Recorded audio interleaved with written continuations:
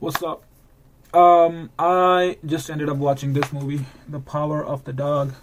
I opened Netflix, and the background music was so catchy that I ended up clicking on it. To be honest, that is the only reason I started watching the movie, but once I started watching it, I couldn't stop watching it. It's one hell of a movie. It is so subtle. I mean, the acting is definitely is. I mean, it's Benedict. What else do you expect? It's going to be epic. But even all the other characters are really, really good. The storyline is really good. The treatment of the movie is just beyond conception. Um,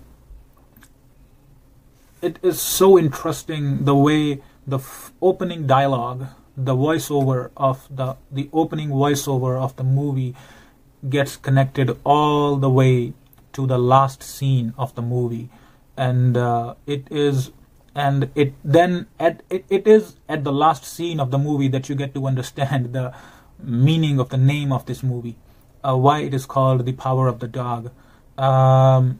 There the way the characters are so opposite of each other, and the way they feel and the way they express is so sometimes opposite of what's going on, is very interesting to watch.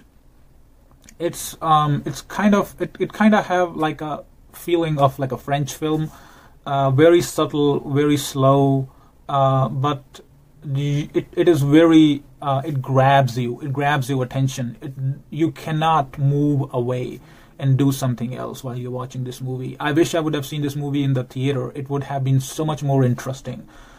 But it is really worth watching this movie. The Power of the Dog. I would definitely recommend it.